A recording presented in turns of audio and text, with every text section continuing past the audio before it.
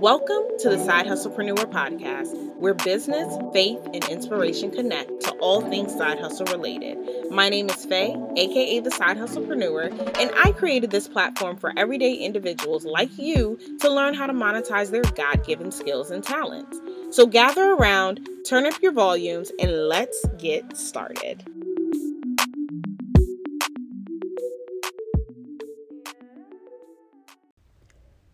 What's going on, Side Hustle family? Happy Wednesday. It's the third Wednesday of the month, which means it's Faith Wednesdays.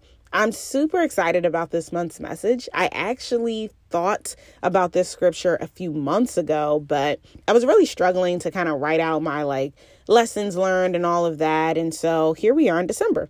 Now, today's scripture reference is coming from 2 Kings chapter 4, verses 1 through 7. And the focus is Elisha and the woman with the oil. So to give a quick summary, there was this woman whose husband passed away, leaving her and her sons with his debt. Unfortunately for her, the creditors of the debt her husband owed were threatening to come take her 2 sons as slaves for payment. So she runs to the prophet Elisha for help.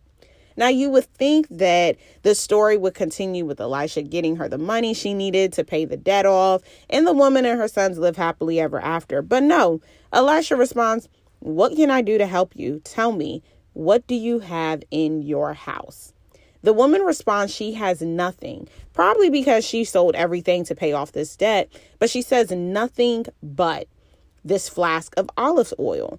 It's important to note that olive oil was an expensive item back then. So, it's even expensive now. It's more expensive than something like vegetable oil, right? So Elisha begins to give her instructions about what to do with the oil. He tells her to borrow as many empty jars as she can from her friends and her neighbors and to go back into the house and to keep pouring the oil until each one is filled. The woman does just as she's instructed, and when she's done, she returns to Elisha, who tells her to sell the oil, pay off the debts, and use the remainder to take care of herself and her sons.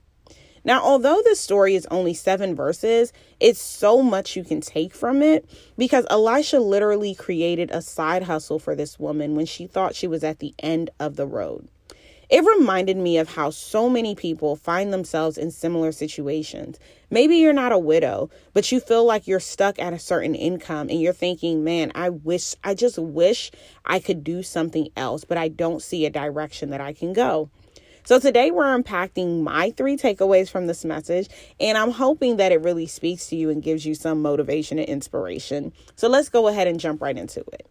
Now, number 1, the first thing that I took away from this story was sometimes the very thing we're looking to do is already right in front of our face. The widow needed a way to pay off her husband's debt, and Elisha asked her, "What do you have in the house?" Her response was nothing but. A lot of you are sitting on $1 million ideas and you're thinking you need to go to more school. You need to go get more certifications. You need to do all these different things. But the skill that you need is actually already inside of you. You already have it, but you're looking at it as something that's insignificant.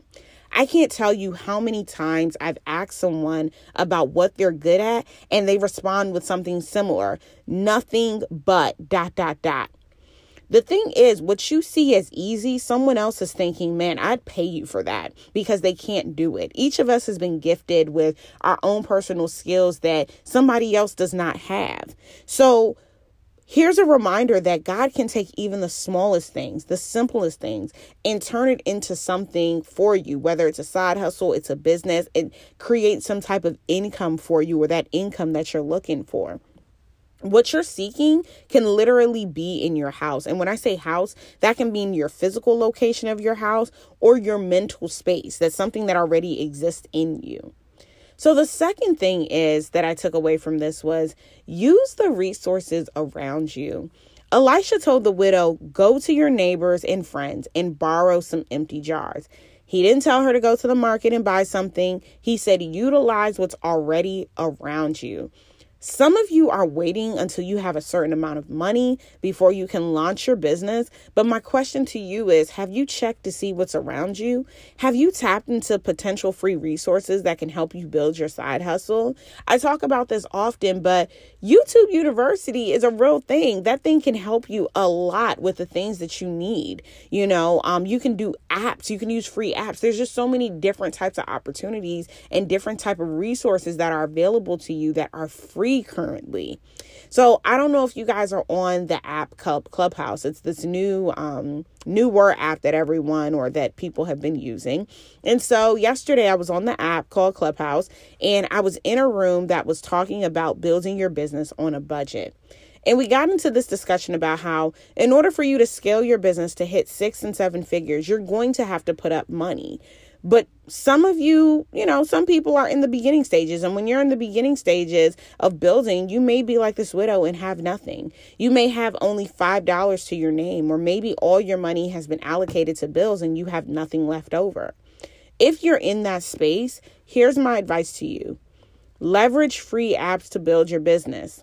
I go into detail about this in my Built to Monetize course, but you can literally use Instagram to showcase your products and a free app to generate invoices that will send your payments to your bank account. As you're in the startup phase, get resourceful if you just don't have the funds. Elisha sent her to her friends and neighbors for assistance to get started with the business. Maybe you have friends and family who can be of assistance to you.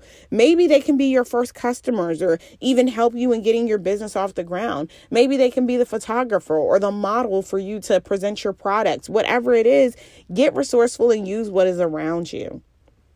Now, my final thing that I took away from this was, although God may give you the vision, you're still going to have to put in work. When me and my husband were talking about this story, he pointed out to me how the widow had to put in a lot of work to see the results she ended up seeing. It wasn't that Elisha came and was like, oh, wow, you need money to pay your husband's credit? Here you go.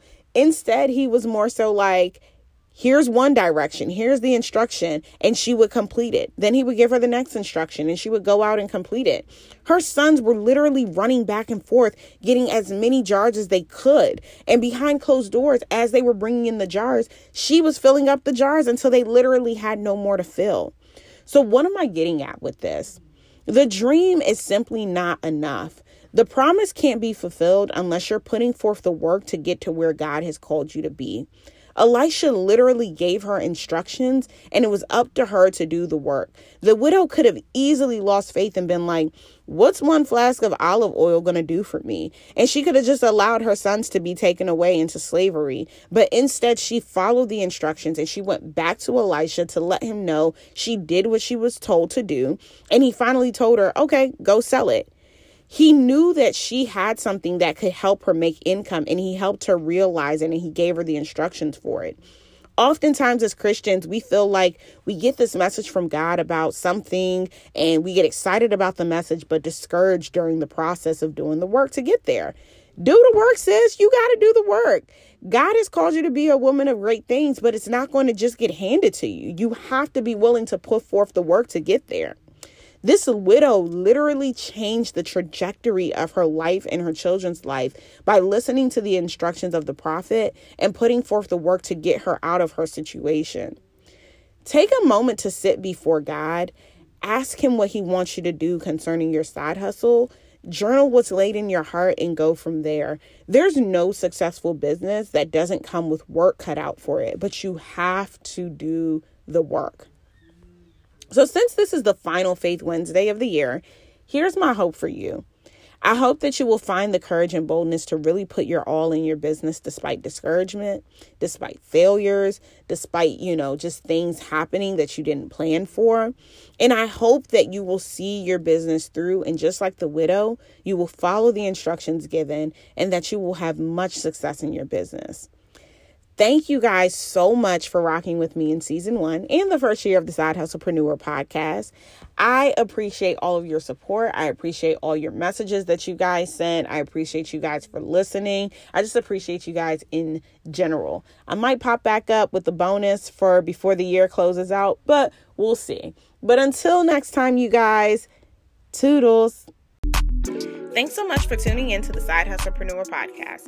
If you enjoyed what you heard, be sure to rate and review the podcast. And if you haven't subscribed, what are you waiting for? To keep up with me outside of the podcast, you can follow me on Instagram at The Side Hustle Podcast. Or you can join the Side Hustle family by subscribing to my weekly newsletter at thesidehustlepreneur.com. See you next time.